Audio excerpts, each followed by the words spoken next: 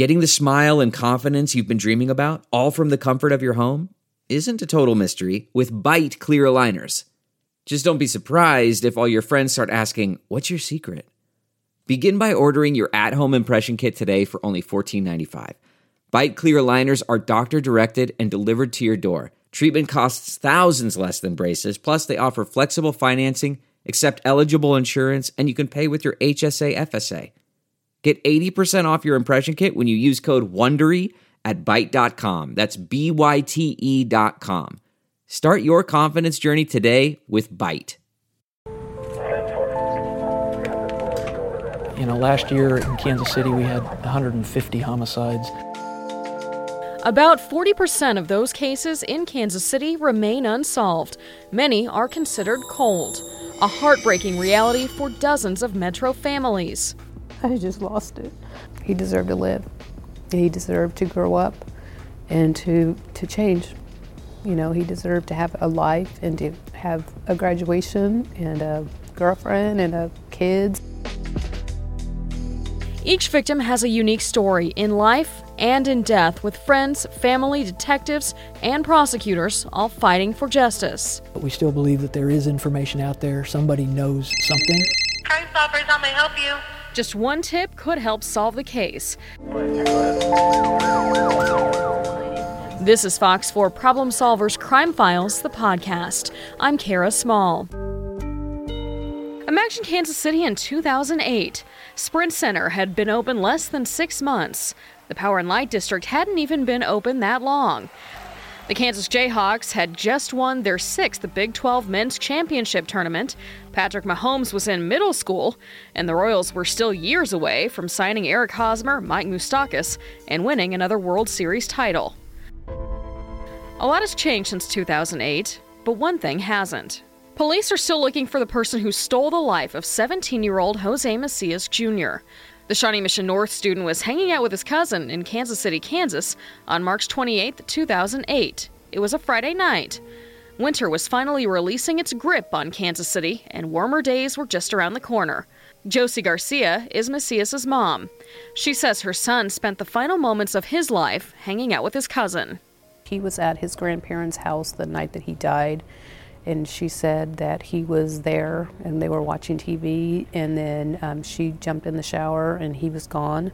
They had walked up Central Avenue to a gas station near Bethany Park, that they had got a pop at the convenience store, and then they were walking somewhere.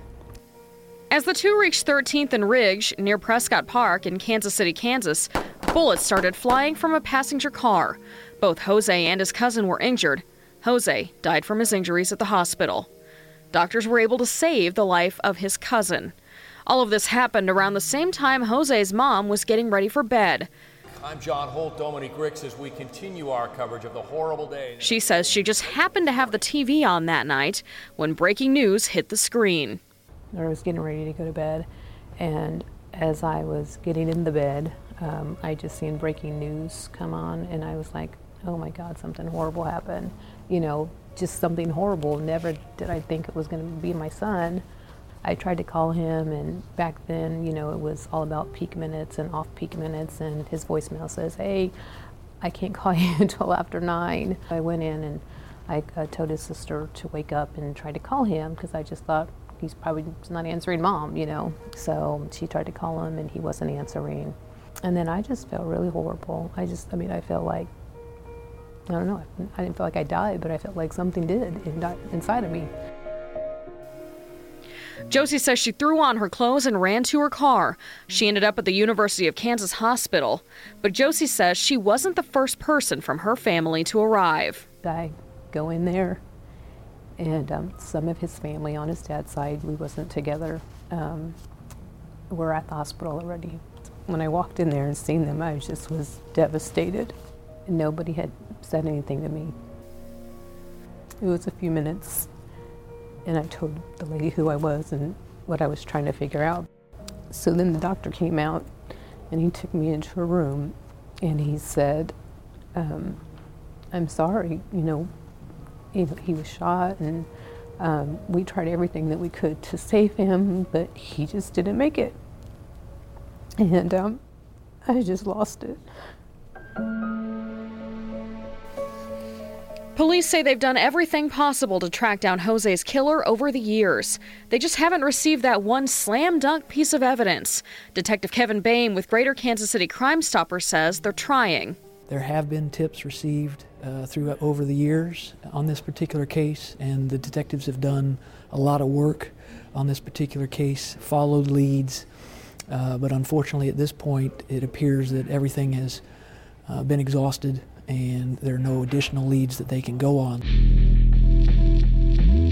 Police thought they'd hit the jackpot when they discovered the gas station had surveillance cameras.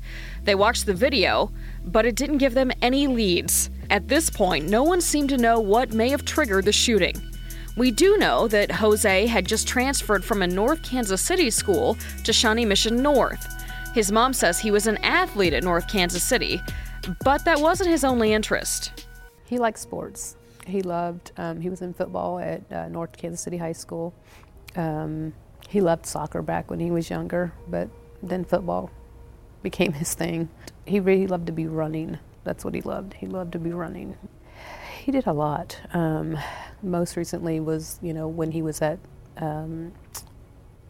North Kansas City High School, he was part of the Skills Path program, and they were building a house I think they were building a house that had like the USB plugs versus the regular plugs. Now, when that became available, oh, he was so funny. He had the biggest smile.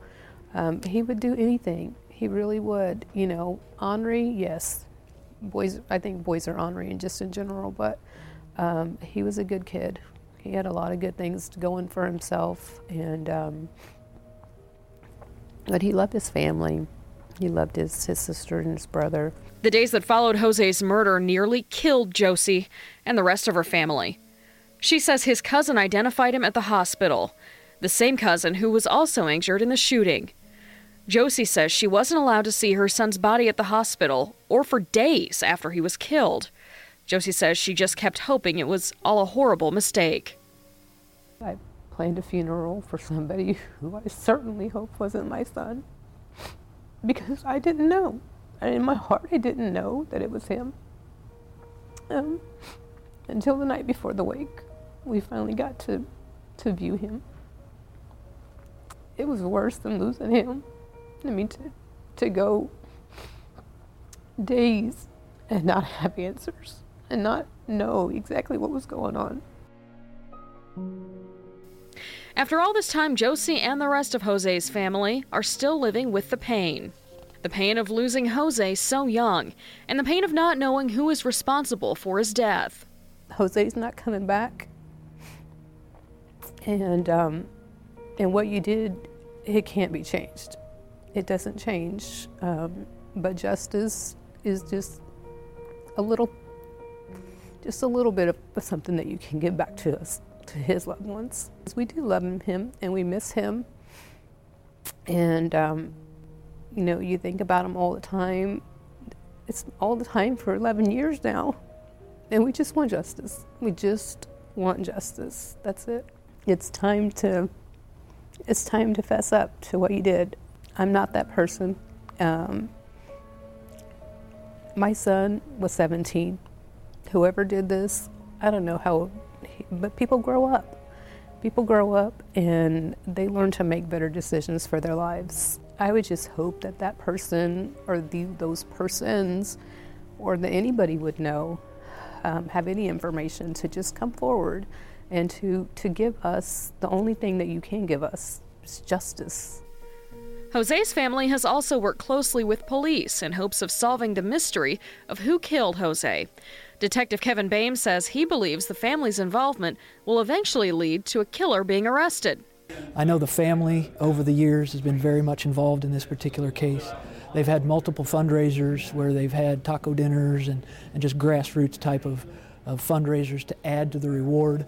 Of course, Crime Stoppers has money involved. The city of Kansas City, Kansas has money involved. We've never stopped in the 11 years, so we continue to hope that the public will come forward and maybe the money involved will serve as a motivator. But this is something that no parent should ever have to deal with. I just commend her for staying with this. I can't imagine. I mean, losing your son like that, and it's been 11 years, and she's just as involved now as she ever has been, and she deserves to have this case, although it'll never be forgotten, and Jose will never be forgotten. She deserves to have some type of a resolution.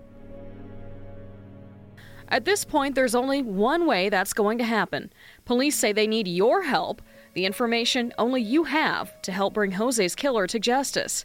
It's as easy as calling the TIPS hotline at 816-474-TIPS.